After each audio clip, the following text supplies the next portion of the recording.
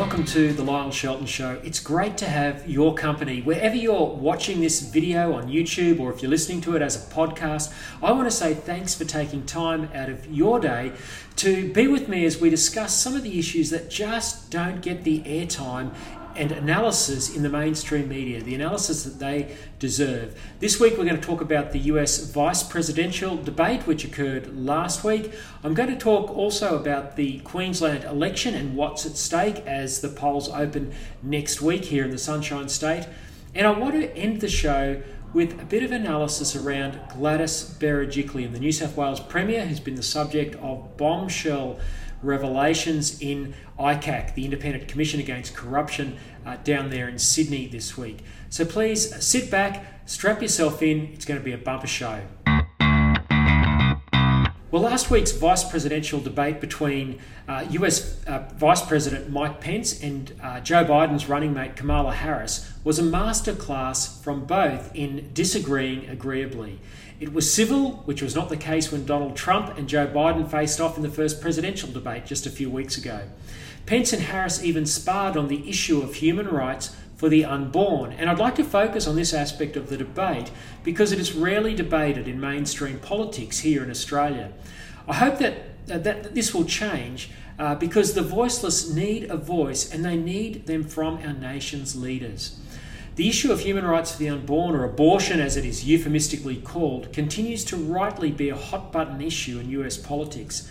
The pro-life movement is much more active and effective than here in Australia, so the issue always remains a topic of debate, albeit, as I said, hotly contested. At issue is the US Supreme Court decision of Roe versus Wade, made way back in 1973, where the court imposed, and this is an important point, it imposed abortion as the law of the land on all 50 US states. The vacancy on the bench of the US Supreme Court created by the death of pro-abortion Justice Ruth Bader Ginsburg has opened the way for a pro-life majority on the bench for the first time, and I should say the possibility of a pro-life majority on the bench for the first time in a generation, with the likely appointment of President Trump's latest pick, Amy Coney Barrett. Now, this woman is a superstar. This has the Democrats and the left of politics in the US in an absolute rage.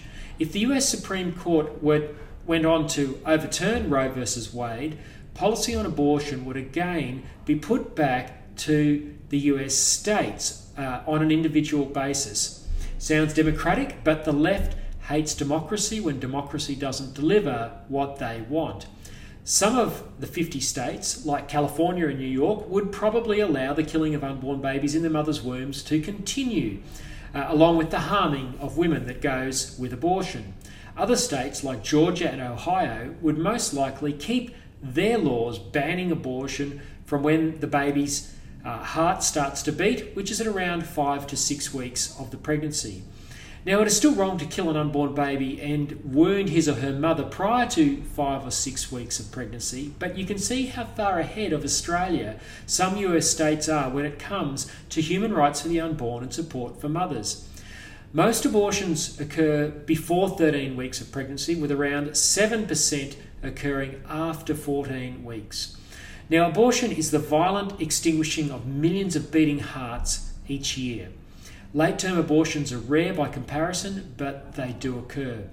All this is important background to keep in mind when you listen to this next question put to Kamala Harris during the debate between Mike Pence and herself just last week in the US. Take a listen. Senator Harris, you're the senator from and former Attorney General of California. So let me ask you a parallel question to the one I posed to the Vice President. If Roe v. Wade is overturned, what would you want California to do? Would you want your home state to enact no restrictions on access to abortion? The issues before us couldn't be more serious. There's the issue of choice, and I will always fight for a woman's right to make a decision about her own body. It should be her decision and not that of Donald Trump and the Vice President, Michael Pence. Notice how Harris didn't answer the question as to whether or not she thinks her home state of California should allow unrestricted abortion. That is, abortion with no limits all the way to birth. That was the essence of that question that you just heard her being asked. Now, she dodged it. For a pro-abortion person to agree that late-term abortion is a bridge too far is to see the whole house of cards that is abortion come crashing down. It is to admit that some life in the womb should be protected while allowing some babies to be killed. They can't tell you where the line should be drawn, and that's why they insist that the law must allow babies to be killed all the way to birth. They don't like the fact that many states draw the line when the unborn baby's heart starts to beat, because that is too early for abortion extremists like Harris. What Harris did when she finally came back to the question after a minute of ducking and weaving was to assert that women should be allowed to do what they like with their own bodies and that men like Trump and Pence should butt out. No one disagrees with that. But what human rights does the separate body growing within the mother, what rights does that separate body, the being of that separate body, have? We've all seen these children on ultrasound. We know they are real. We know that they have their own body. And how better can society support women with unsupported pregnancies when men who got them pregnant walk away from their partner or coerce them to have their children killed? These are the inconvenient questions that people like Harris choose to dodge. Let's take a listen now to how Mike Pence responded to the idea that men should have no say in the debate about supporting women and the human rights for the separate unborn baby in a mother's womb. Take a listen. I couldn't be more proud to serve as vice president to a president who stands without apology for the sanctity of human life. I'm pro-life. I don't apologize for it. And this is another one of those cases where there's such a dramatic contrast. Joe Biden and Kamala Harris support taxpayer funding of abortion all the way up to the moment of birth, late-term abortion. They want to increase funding to Planned Parenthood of America. Now, for our part, I would never presume how Judge Amy Coney Barrett would rule on the Supreme Court of the United States, but we'll continue to stand strong for the right to life. Now, not since 1973 have the stakes for human rights for the unborn and proper support for their mothers been higher. Pence said he could not presume to know how Amy Coney Barrett might vote once on the Supreme Court, provided she's confirmed over these next few days. However, it is pretty clear that as a practicing Catholic and pro-life activist, she will most certainly rule to uphold the human rights for the unborn, although she's not prejudging that and she's not opining on previous precedents that have been set by the court. This is in her hearings that are going on as we speak. This is one of the main reasons the political left in America and Australia hate Donald Trump and Mike Pence with a passion. Let's circle back now to the issue of faith, another reason why they hate these men. Joe Biden makes much of his Catholic faith. He claims that if elected, he will be only the second Catholic elected US president since John F. Kennedy in the 1960s was in the White House. Here's what Kamala Harris had to say about her supposed faith and the faith of Joe Biden. First of all, Joe Biden and I are both people of faith, and it's insulting to suggest that we would knock anyone for their faith. And in fact, Joe, if elected, will be only the second practicing Catholic as President of the United States. Now, no serious Christian and no serious Catholic believes that one can claim to be a practicing Christian or a practicing Catholic while at the same time supporting abortion. So enraged is the political left in America at the thought of a serious and pro-life Catholic being appointed to the US Supreme Court in Amy Coney Barrett that there is now talk of Biden packing the court. This means a Biden presidency changing the rules of the Supreme Court to increase the number of judges from 9 to whatever number he needs to ensure a pro-abortion majority. Sounds dodgy. During the debate, Mike Pence sought to find out the answer to this crucial question from Kamala Harris. Let's listen in. Are you and Joe Biden going to pack the court if Judge Amy Coney Barrett is confirmed? I mean, there have been 29 vacancies on the Supreme Court during presidential election years, from George Washington to Barack Obama. Presidents have nominated in all 29 cases. But your party is actually openly advocating adding seats to the Supreme Court, which has had 9 seats for 150 years, if you don't get your way. This is a classic case of if you can't win by the rules, you're going to change the rules. Now, you've refused to answer the question. Joe Biden has refused to answer the question. So I think the American people would really like to know, if Judge Amy Coney Barrett is confirmed to the Supreme Court of the United States, are you and Joe Biden, if somehow you win this election, going to pack the Supreme Court to get your way? I'm so glad we went through a little history lesson. Let's do that a little more. In 1864... Well, I'd like you to answer the question. No, Mr. Vice President, I'm speaking. I'm speaking. Okay. In 1864, one of the, I think, political heroes, certainly of the president, I assume of you also, Mr. Vice President, is Abraham Lincoln. Mm-hmm. Abraham Lincoln was up for re-election. And it was 27 days before the election. And a seat became open on the United States Supreme Court. Abraham Lincoln's party was in charge not only of the White House, but the Senate. But Honest Abe said it's not the right thing to do. The American people deserve to make the decision about who will be the next president of the United States. And then that person can select who will serve for a lifetime on the highest court of our land. And so Joe and I are very clear. The American people are voting right now, and it should be their decision about who will serve on this most important body for a lifetime. Thank you, Senator Harris. People, Susan, are voting right now. They'd like to know if you and Joe Biden are going to pack the Supreme Court if you don't get your way in this nomination. Let's talk about packing. You once again gave a non-answer. Joe Biden gave a non-answer. I'm trying to answer you now. The American people deserve a straight answer. And if you haven't figured it out yet, the straight answer is they are going to pack the Supreme Court if they somehow win this election. Men and women, I got to tell you, people across this country, if you cherish our Supreme Court, if you cherish the separation of powers, you need to reject the Biden-Harris ticket. Come November the 3rd, re-elect President Donald Trump, and we'll stand by that separation of powers in a 9-seat Supreme Court. Now, in case you were wondering if Harris had a point about Honest Abe Lincoln, this has been fact-checked by no less than the Washington Post newspaper, no friend of Mike Pence and no friend of the pro-life movement. Here's what the Washington Post had to say. Their headline said this: Kamala Harris's little history lesson about Lincoln's Supreme Court vacancy wasn't exactly true. The story went on to say, Harris is correct that a seat became available 27 days before the elections, as in 1864, and that Lincoln didn't nominate anyone until after he had won. But there is no evidence he thought the seat should be filled by the winner of the election. In fact, he had other motives for the delay. On October 12, 1864, Chief Justice Roger B. Taney died at the age of 87. He had been Chief Justice for nearly 30 years, but will always be best known, or rather notorious, for writing the majority opinion in the Dred Scott versus Stanford case, in which he declared that black people were inferior and had no rights which the white man was bound to respect. It was a terrible decision by the US Supreme Court.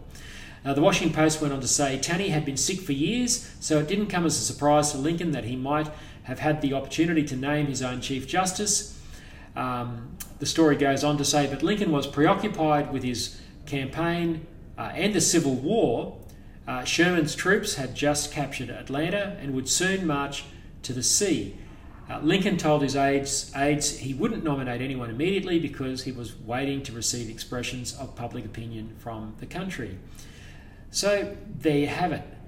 That was a clever piece of blowing smoke in the faces of us all by Kamala Harris. There is no comparison. It's quite appropriate that a Trump presidency and the majority Republicans in the Senate proceed with the confirmation of Amy Coney Barrett. Anyway, we're still none the wiser as to whether or not the Democrats will pack the court so the killing of unborn babies and the harming of their mothers can continue on an industrial scale. Now, I've laboured this issue because when was the last time you saw Australian politicians debating the human rights of the unborn? It just doesn't happen here. There are many Australian politicians who believe what Trump and Pence do about the human rights of the unborn, but few will talk about it so forthrightly on the national stage. That's why this debate matters. The fact that it's discussed like this so openly in the mainstream in America is really important, and we have to get to the stage here in Australia where we can have this debate out in the open. It's a shame that we don't, because the voiceless should be able to depend on the strong speaking up for them. Meanwhile, the US Senate began confirmation hearings this week on Judge Amy Coney Barrett's appointment. She copped a grilling for her pro-life views from Democrats who are paranoid that the killing of unborn babies is under threat. It's really sad, but this is what they think matters the most. Almost it's their top priority. She also copped a lecture on her views on same-sex marriage, but she responded with grace. She's a class act. Take a listen. In the 2013 letter that you signed, there is the following statement: "We renew our call for the unborn to be protected in law." It's really no more than the expression of a pro-life view. Do you agree with Justice Scalia's view that Roe was wrongly decided? I'm going to invoke Justice Kagan's description. She said that she was not going to grade precedent or give it a thumbs up or a thumbs down. In 2006, you signed your name to an advertisement. It described Roe v. Wade as, quote, an exercise of raw judicial power, and called for putting, quote, an end to the barbaric legacy of Roe v. Wade. You signed a similar ad in 2013. I would suggest that we not pretend that we don't know how this nominee views a woman's right to choose. Now, Senator Harris just called you a liar, that you've already made up your mind how you're going to vote on some cases. Are you a liar? I am not a liar, Senator Kennedy. You use the term sexual preference to describe those in the LGBTQ community. Sexual preference is an offensive and outdated term. I would like to just make a quick follow-on to some of Senator Hirono's comments. I certainly didn't mean, and would never mean, to use a term that would cause any offense in the LGBTQ community. Saying that I couldn't opine on whether Obergefell was rightly decided or not, I was certainly not indicating disagreement with it. The point of not answering was to simply say it's inappropriate for me to say a response. Her last answer related to the 2015 decision by the US Supreme Court to impose same-sex marriage on all 50 states in what's known as the Obergefell decision.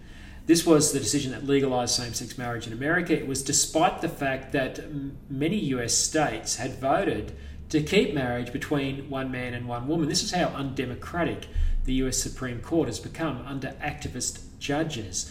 Amy Coney Barrett is rightly not opining on her on the previous decision of the court, much to the frustration of the political left. She is what is called an originalist, and you can be sure that she will interpret the US Constitution as it is written, not how the left think it should be. That's how we got Roe versus Wade. That's how we got Obergefell. She is not an activist judge, and that is what the left fear. That is why they are terrified of her. Well, you're with the Lyle Shelton Show. Don't go away. There'll be more right after this. Well, welcome back. Voting for the Queensland election starts next week. In recent years, growing numbers of people have taken advantage of pre-poll, that is, polling booths open 2 weeks and in some cases 3 weeks before the election so that they can vote early. Pre-poll was originally devised to assist people who were likely to be away on election day.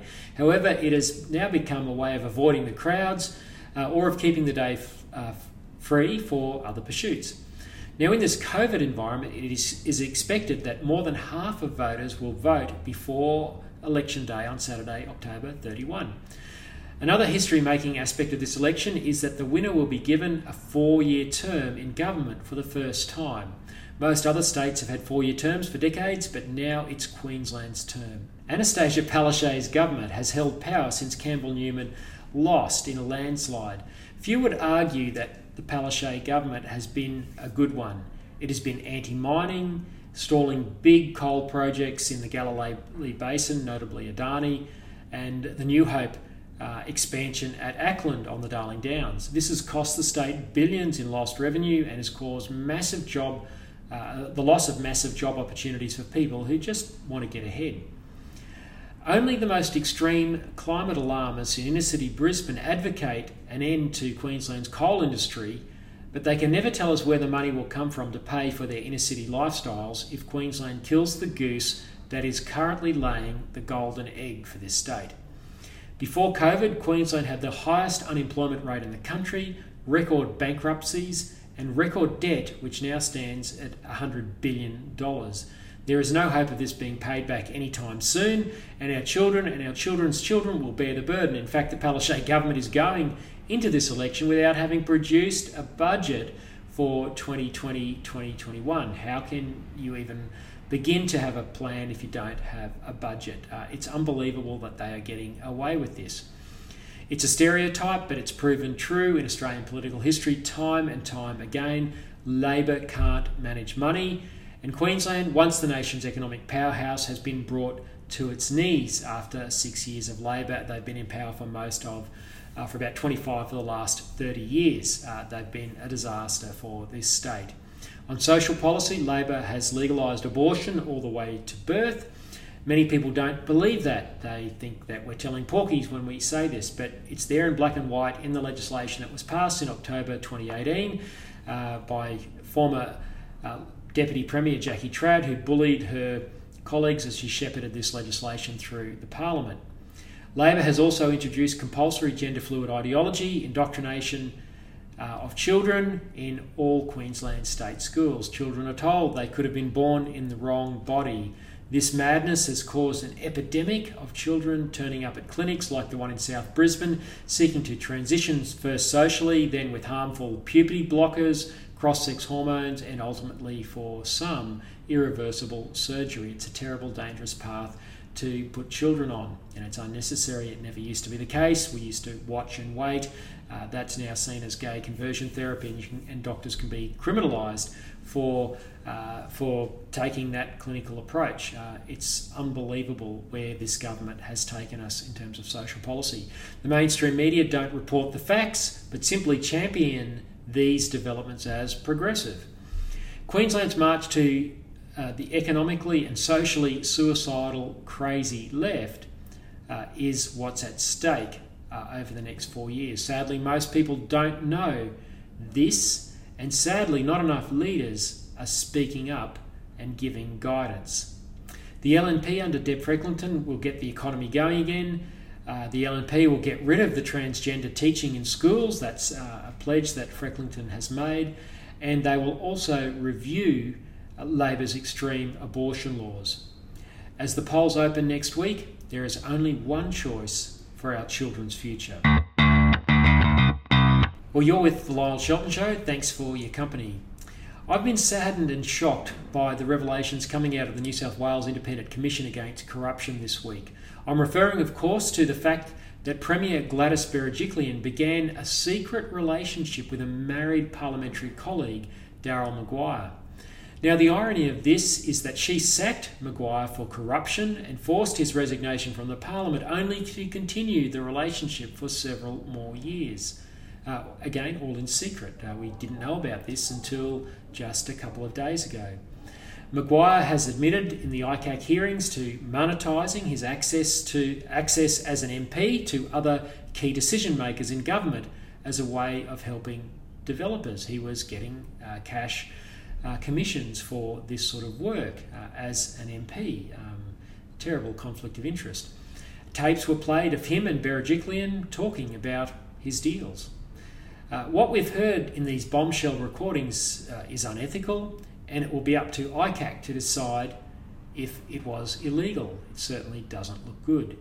Berejiklian is toughing it out, saying that she stuffed up in her personal life by engaging in a relationship with a man she now claims to know is dodgy. She only ended the relationship just a couple of months ago as ICAC began its investigations and called her to a private hearing, again, which we didn't know about until just this week. She claims to have done nothing wrong as the holder of the highest office in the state of New South Wales. She wants us to believe she is the victim of a bad boyfriend who betrayed her and that this could happen to anyone. But sadly, this is a failure of the test of character. In all the "You Go Girl Gladys" support coming her way, there is no mention of the wife that Daryl Maguire had and who later divorced him. This is a sad, sordid, and until recently, a secret tale. Wedding vows should matter. Respect for other people's wedding vows should also matter. Integrity and transparency should matter in the exercise of public office. We are a society which has sadly lost its moral compass when it comes to marriage and the discharge of public duty from the top down. Call me old-fashioned, but I believe that a recovery of virtue in private will lead to more virtue in public. You can't tell me that cheating in one area of life doesn't make one more susceptible to moral compromises in other areas of life. None of us are perfect, we're all flawed, but that doesn't mean we should not collectively seek to uphold high standards and make a virtue of striving after them. To give up, as our society seems to have done, is a recipe for disaster. I can't see how the Premier can or should survive this crisis. The people of New South Wales certainly deserve better. Well, thanks for joining the Lyle Shelton Show again this week. Just a quick update on my book, I kid you not, Notes from 20 Years in the Trenches of the Culture Wars. It's now sold 2,200 copies, or more than that. It's available in Koorong Books, the leading Christian bookseller in this country. And the feedback I've been getting has just continued to blow me away. It's made people angry at the evil that is in our politics, and at the same time it's inspired them to want to do something about it. Now, there is a time for anger, righteous anger, and there's a time for action, and this is such a time, and that starts with being educated about what is going on in our politics. I lift the lid on what I've seen over 20 years as a lobbyist, as someone involved in local government, as someone who has known a lot of politicians and seen the inner workings of some of the biggest social policy debates that have gone on in this country. I'd encourage you to get a copy of my book, I kid you not, Notes from 20 Years in the Trenches of the Culture Wars.